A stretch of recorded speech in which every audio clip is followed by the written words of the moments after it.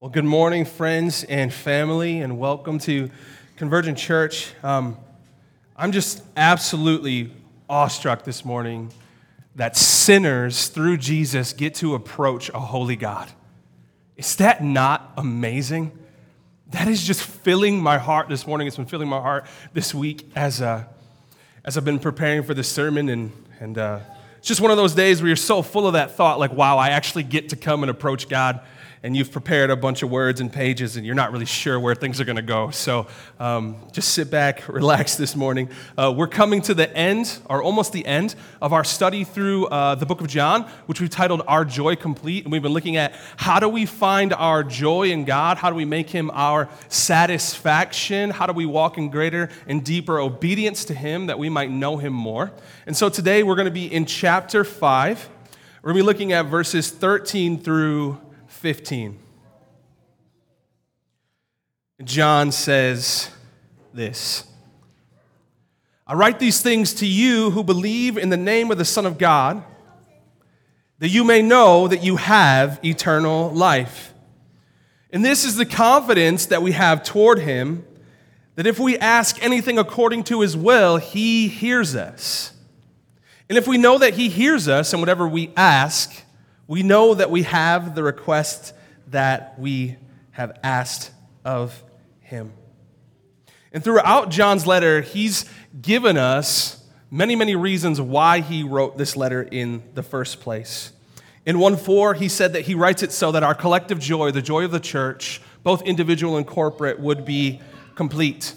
In in chapter 2, verses 1 and 2, he writes so that we may not sin, but instead we would press on to greater obedience towards God, remembering that Jesus is our advocate. In chapter 2, verse 26, John says he writes about those who are trying to deceive the church, and he spurs us on towards right doctrine and true teaching and a rock-solid faith in what God has written in His Word. And now in 5:13, he says, I write these things to you who believe in the name of Son of God, that you may know that you have eternal life. Full joy, greater holiness, trusting God's word, and now John writes of us, speaking about the confidence we can have in eternal life. And I am so thankful. I am so thankful to God this morning that He has not been silent.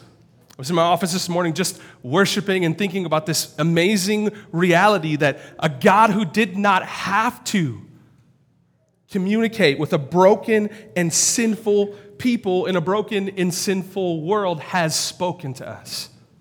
He has communicated truth to us, the truth of who He is.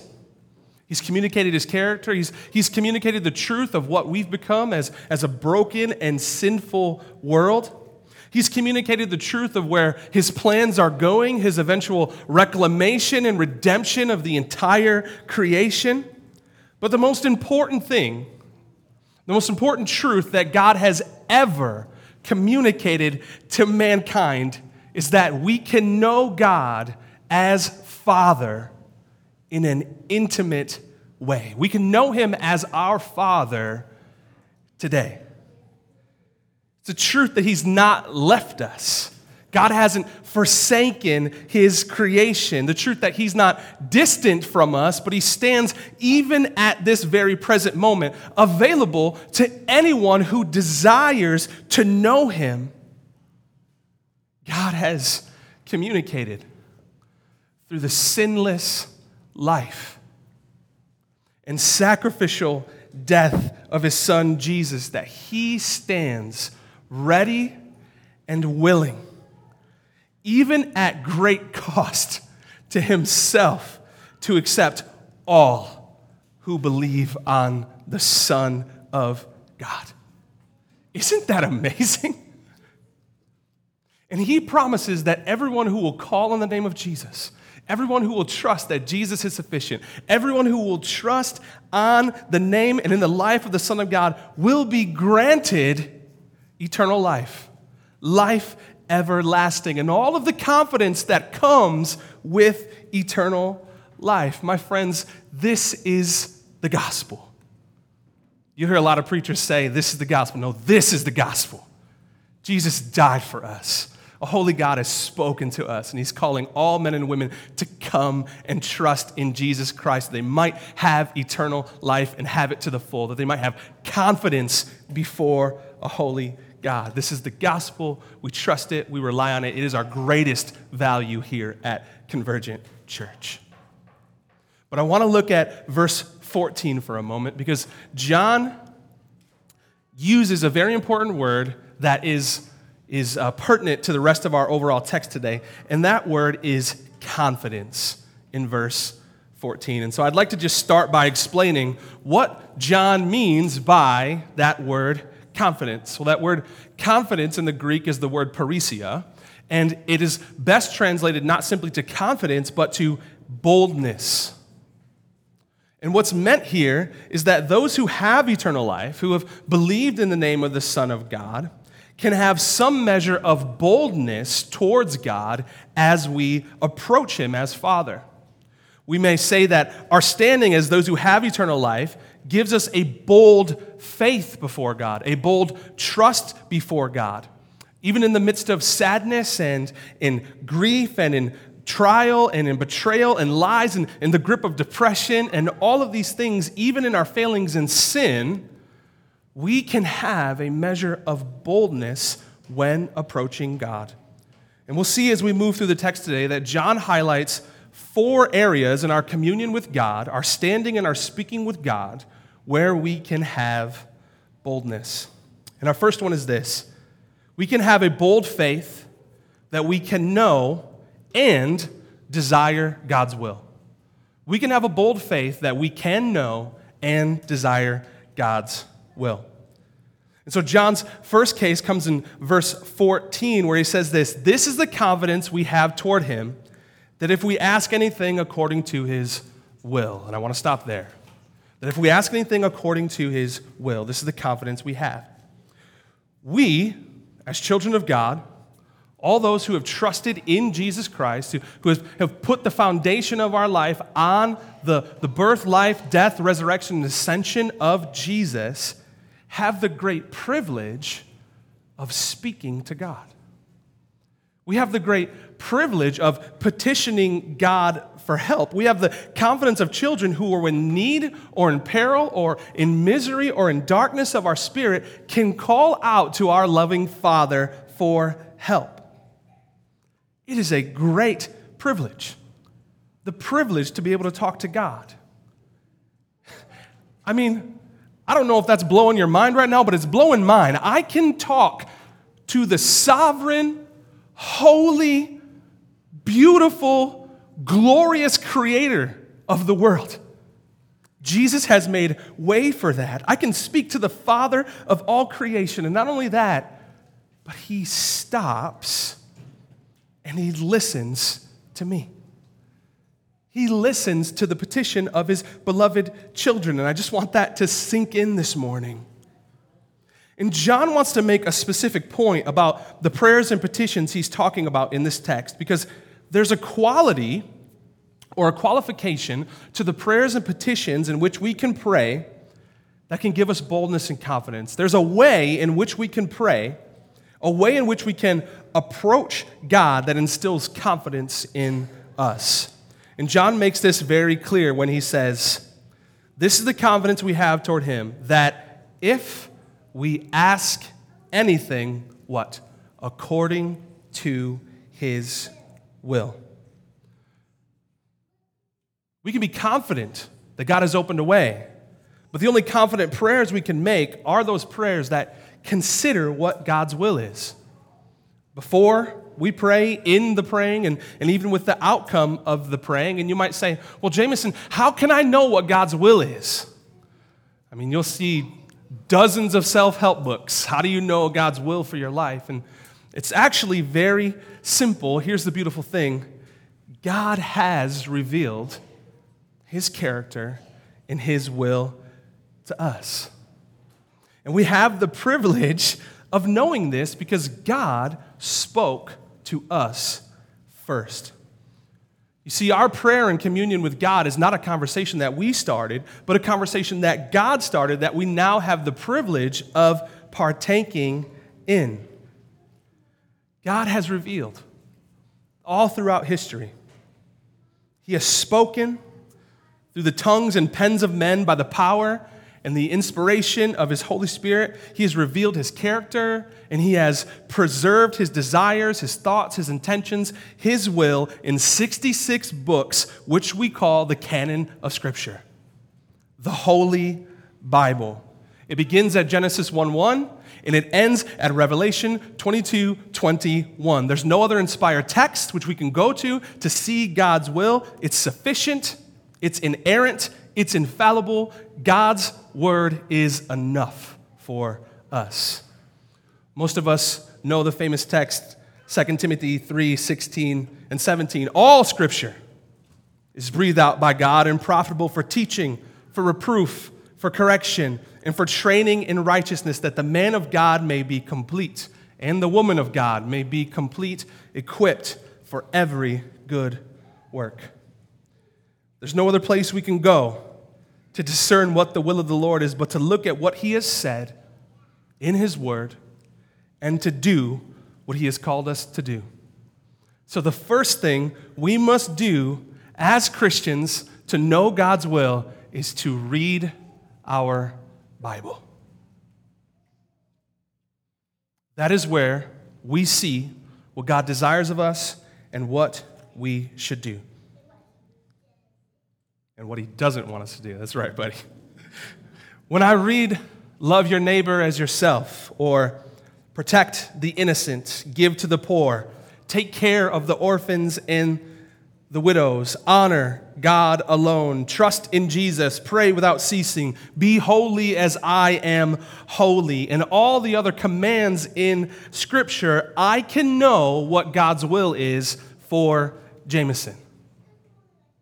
God's will for me is that I would live and breathe walking by the light of the Bible alone and doing what he commands, trusting it as the foundation of my life and practice. We can be bold in faith and prayer knowing that because God has said it, because God has said, my children, do this, that he actually wants us to do it.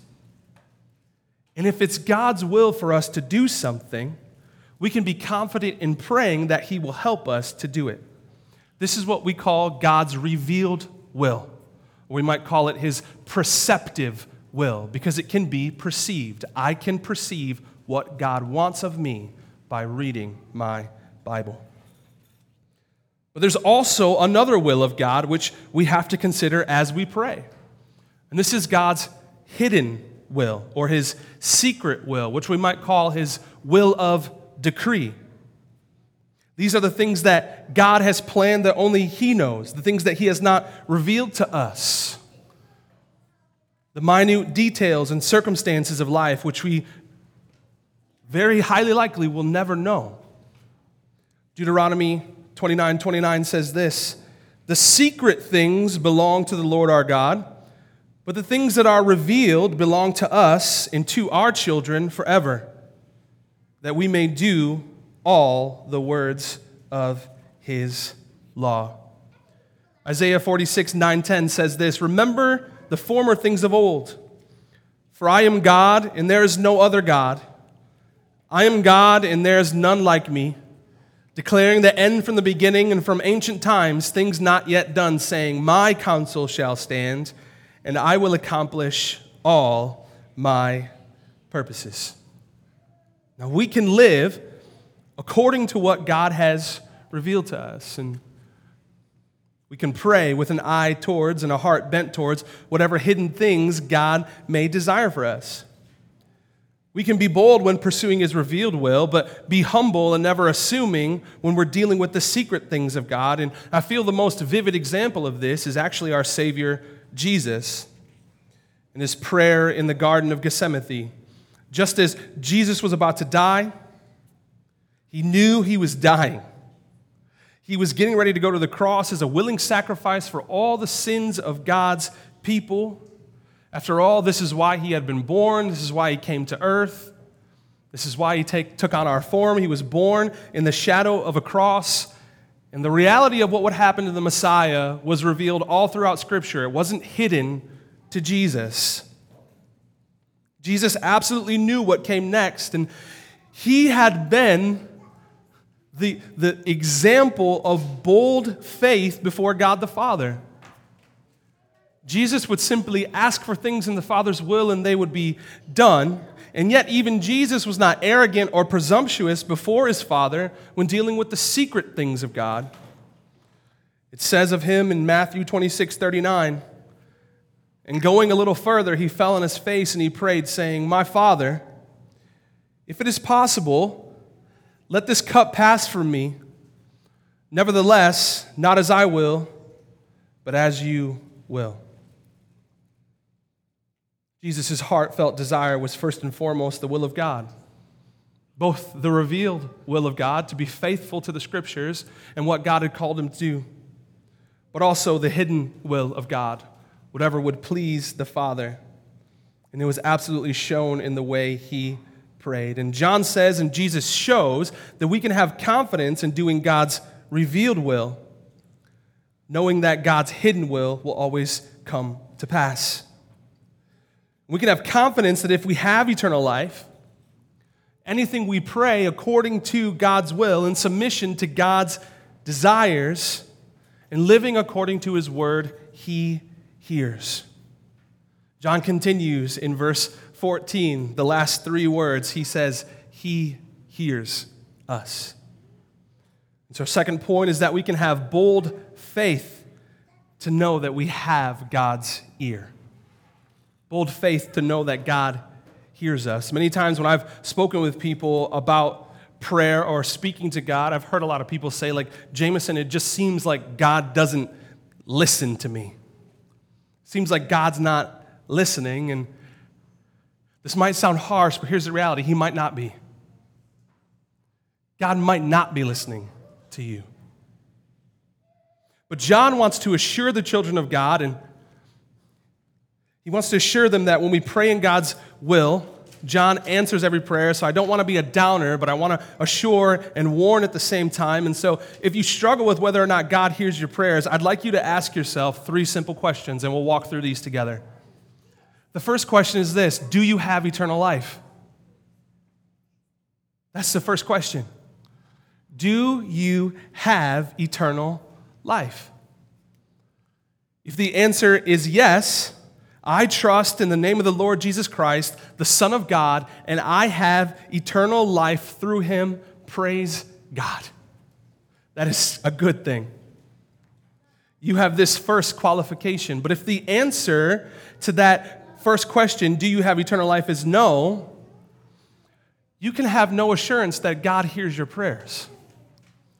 You can have no assurance that God hears any prayers other than prayers that are forgiveness for your sins and trust in the name of Lord Jesus Christ. We call this repentance. Jesus said this: "I am the way, the truth, and the life, and no one comes to the Father but through me." All communication with God, all speaking with God and hearing from God rides on the torn back and flows along the river of blood that is Jesus. Jesus is the lifeline between us and a holy God. And you cannot talk to God without Jesus as an advocate or mediator. There is no confidence in it. And only those made righteous by grace through faith and trust in the sacrifice of Jesus can be confident that our Father hears us from heaven. So that's the first question. John says this in John 9:31 in his gospel: "We know that God does not listen to sinners.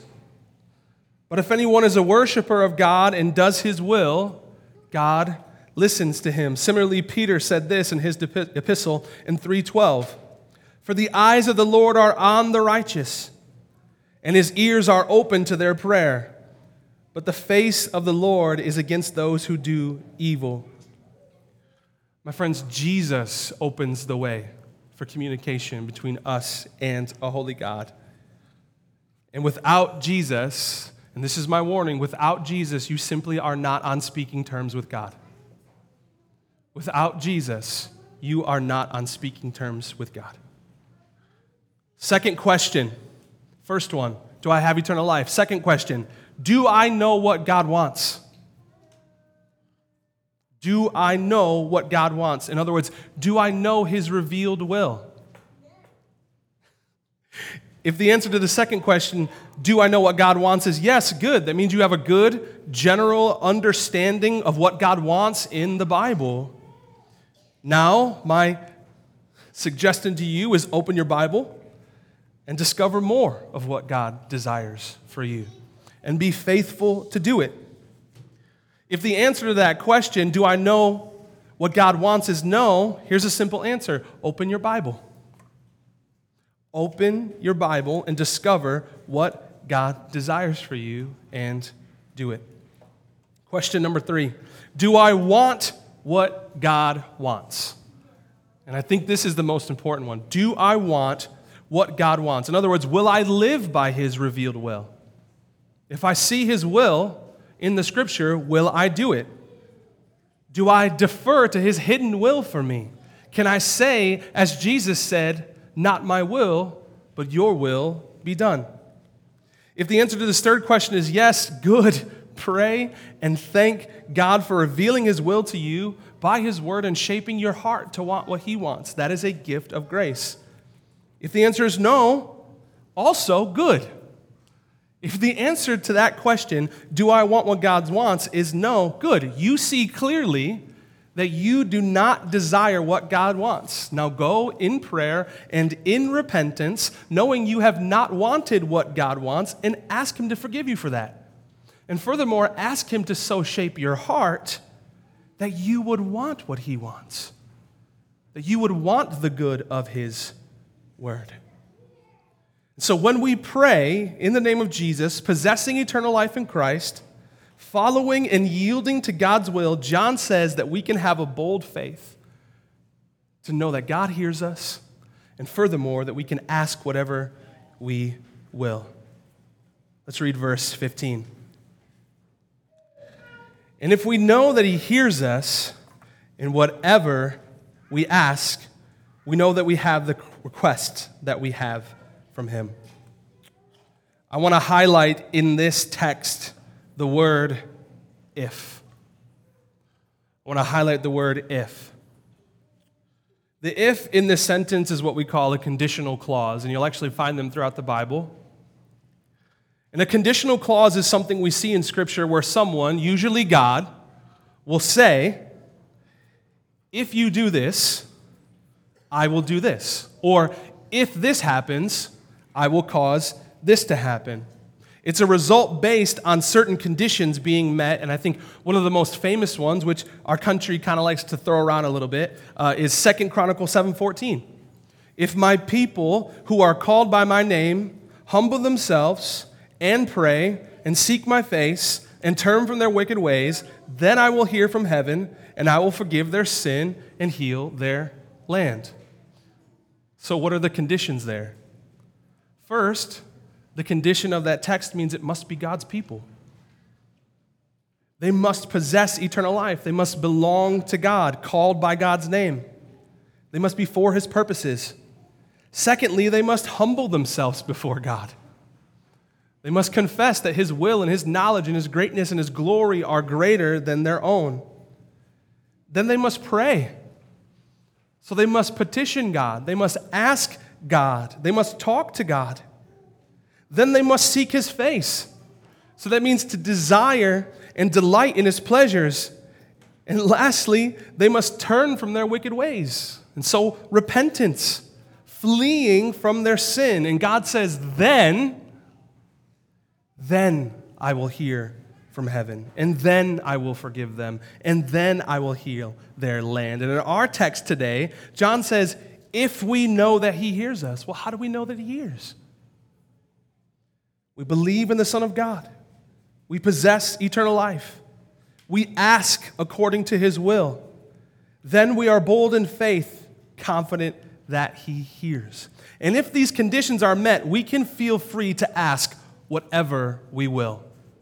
We can feel free to come and ask God whatever we desire because we've already placed our desires, our needs, our wishes, our hopes for the outcome on the back burner as secondary to God's pleasure.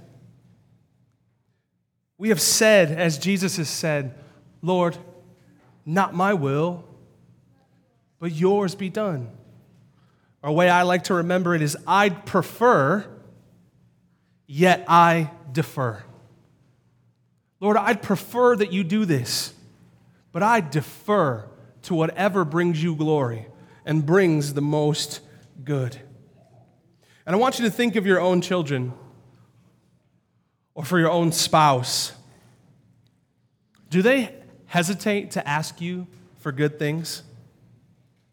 For time spent, or for love, or for hugs, or for affection? Do they feel strained to ask for your love, or comfort, or attention, or forgiveness? Most do not, because they know you desire to give those things. They have a confidence that those things are always on the table. The problem comes when we begin to ask without God's will in mind and ask against what he has revealed his desires to be in his word. So for instance, this is kind of with Halloween coming up, this is sort of a thing we've been running into. Let's say my children desire to have candy today, all right? But I know as their father that they've been eating a whole lot of candy lately. Yes, you have. But they've been eating a whole lot of junk food lately. And I tell them, hey, it's my desire that today would be a candy-free day. Like, we're told you it's happening. My desire is that today would be a healthy day. We're not going to have candy today. And then sometime later, they come and ask me if they can have candy. What's my answer going to be? No. I've already revealed to you that my desire is not that you would have that. Or let's say they desire to watch TV, but it's not my will to grant them that because I've said, hey, clean your room, do the dishes, fold the laundry. And then they come to me later and say, hey, can I watch TV? And I go, well, have you done what I asked you to do? And most of the time the answer will be no. And so the answer from Dad is also no. The only ceiling to our prayers is this, two things: God's will and our obedience to his word. That's it. There's no other ceilings. God will give whatever he wills to give. And here's a little secret. Guess what? God wills to give you more than you actually want. God wills to give you greater things than you could ever actually ask or desire.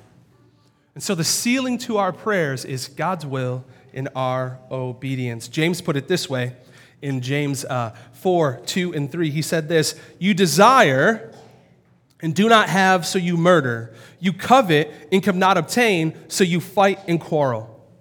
You do not have because you do not ask. You ask and do not receive because you ask wrongly to spend it on your passions. What we ask for and how we intend to use God's blessings matter. And if we ask according to what is good for us alone, and not what would bring God the most glory, or not what would be in his will, or not that would bring our family and neighbors and city and surrounding area the most good, we ask wrongly. And I'll be the first to say that, man, a lot of my prayers are really selfish when I go back and look at them. A lot of my prayers are often so concerned and aimed towards what I want and what I feel I deserve, or what would make my life easier or more comfortable, as opposed to what would truly bring God glory in any given situation. What would truly cause good for the world around me in any good situation. But I find that when I want what God wants, when I can get down on my knees and say, Father, I would like this, or I need this, or Father, please grant me this, and yet when I can say, but whatever you feel is best for me, Father, I'd like that the most. I want that the most. For the good of your glory and for the good of those around me, I will rejoice if you give me that. John 16:23-24, Jesus said this: In that day, he's talking about the day when he's gone and he's with the Father. In that day, you will no longer ask me anything. Very truly, I tell you, my Father will give you whatever you ask in my name, in Jesus' name. Until now, you have not asked for anything in my name. Ask, and you will receive, and your joy will be complete. What does Jesus mean by that? It's pretty simple. If I want what God wants, and God's will is done through the prayers of Jameson Bibiak, my joy will be complete because I, Jameson Bibiak, will be happy that God got what God wanted. That's what it means. It means my joy will be complete when I see God's will done on earth as it is in heaven, and in my heart and in my life and in my family and in my surroundings. When I see God's will done through my prayers, I am happy because God's will is the best thing. And I'm not happy simply because I got what I wanted, but my joy is full because God got what he wanted, and I just really wanted that. That's where I want my prayers to go. That's the kind of prayer, that's the kind of child of God I want to be. Lastly, let's look at the fourth area in which we can have bold faith. We can have bold faith that God is faithful to answer prayers. John says this, we know or have faith that we have the request that we ask of him. We must pray in a way that trusts that our prayers are not an exercise to overcome God's reluctance. I want to say that again.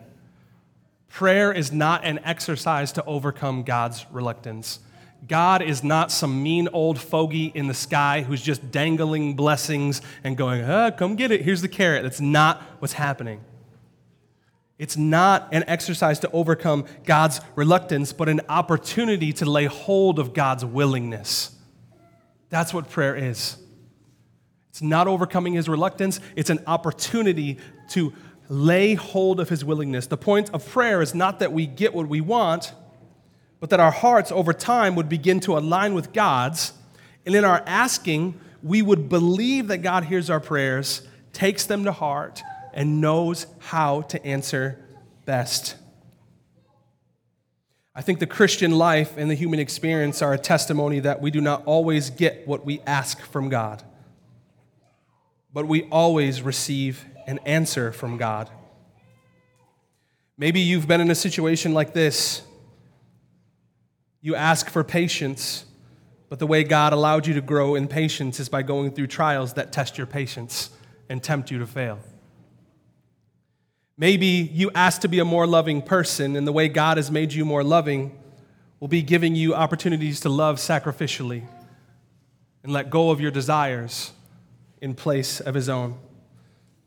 You may ask for joy, and God may bring you through seasons of despair and darkness so that on the other end you may see the brightness in comparison. We may ask for peace, and the way that God may choose to bring about peace is by first taking us through the war. The point is not that we get what we want, but that God gets what he wants. My friends, no is an answer. Not yet is an answer. I have a better way is an answer. And for any of you who are parents, you understand that. No is an answer. I have a better way is an answer. Not yet, but later is an answer. And unfortunately, we're so accustomed to getting what we want and what we want right now. We want what we want. We want to have it in this moment. We want to have it exactly the way we want it to be. And if we find fault in the way God answers our prayers, what that does is it reveals to us that we simply do not desire his will as much as we thought we did. And I've been there so many times. If we find fault in God's blessings, the fault is in us. And it doesn't change the goodness of the gift, even if we fail to recognize it. Some of the greatest gifts God has ever given me have come with the most profound moments of pain. But prayer is not all pain. It is not overcoming God's unwillingness to give good gifts, but communing with the living God who calls those who trust in his Son beloved, friend, and child. And that, in and of itself, that is the ultimate reward. That God answers my prayers with the best gift of all, Himself. God is always faithful to answer your prayers. And what you get when God answers your prayers is more of God. That should be the goal. That in our communion, it is not always what we desire. It is not always that we would have what we need to have. But when we come to prayer, recognizing that we already have what we need in Jesus. We already have what we need in our communion with the Father. We already have what we need in the indwelling of His Spirit. And I'd like to end on this verse. In Luke 11:13, Jesus said this in speaking to His disciples about prayer. If you then, who are evil, know how to give good gifts to your children, how much more will the Heavenly Father give the Holy Spirit to those who ask Him? My friends, God is the greatest gift that God could ever give to man.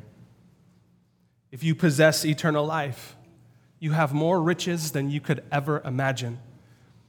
You have more security than you could ever dream of. You have the greatest thing, the greatest person in existence. You have communion with the Father. You have the brotherhood of the Lord Jesus Christ, and you have the Holy Spirit living in you. So as you endeavor to pray, as you endeavor to be obedient to God's will, remember this much. You are exceedingly rich, no matter how God answers your prayers. Let's pray. Lord, we thank you so much that we can come and we can talk to you. And not only can we talk to you, but you listen to us. Lord, you've given us eternal life, and you are bringing us more into eternal life. And my hope, Lord, for myself and for my family and for my church and the church in Owasso, Lord, is that we would get serious about prayer. And Lord, that we wouldn't see it simply as this thing that moves your begrudging hand, but that we would see prayer as this great opportunity to come and lay hold of your willingness. Lord, lay hold of your willingness for our lives and for our families. Lay hold of your willingness for our churches and for our city, Lord, because you are a God who can do exceedingly above all we could ever ask, hope, or imagine. And Lord, I believe that. And Lord, I pray that Convergent Church would believe that, and I pray that Calvary Baptist would believe that, and I pray that the churches in Owasso would believe that. So, Lord, that we would look to your word, walking confidently by your will, submitted to whatever you have for us in the future, confident that you are a good Father who hears and gives the best gifts. We love you. You deserve our praise. Thank you. In Jesus' name, amen.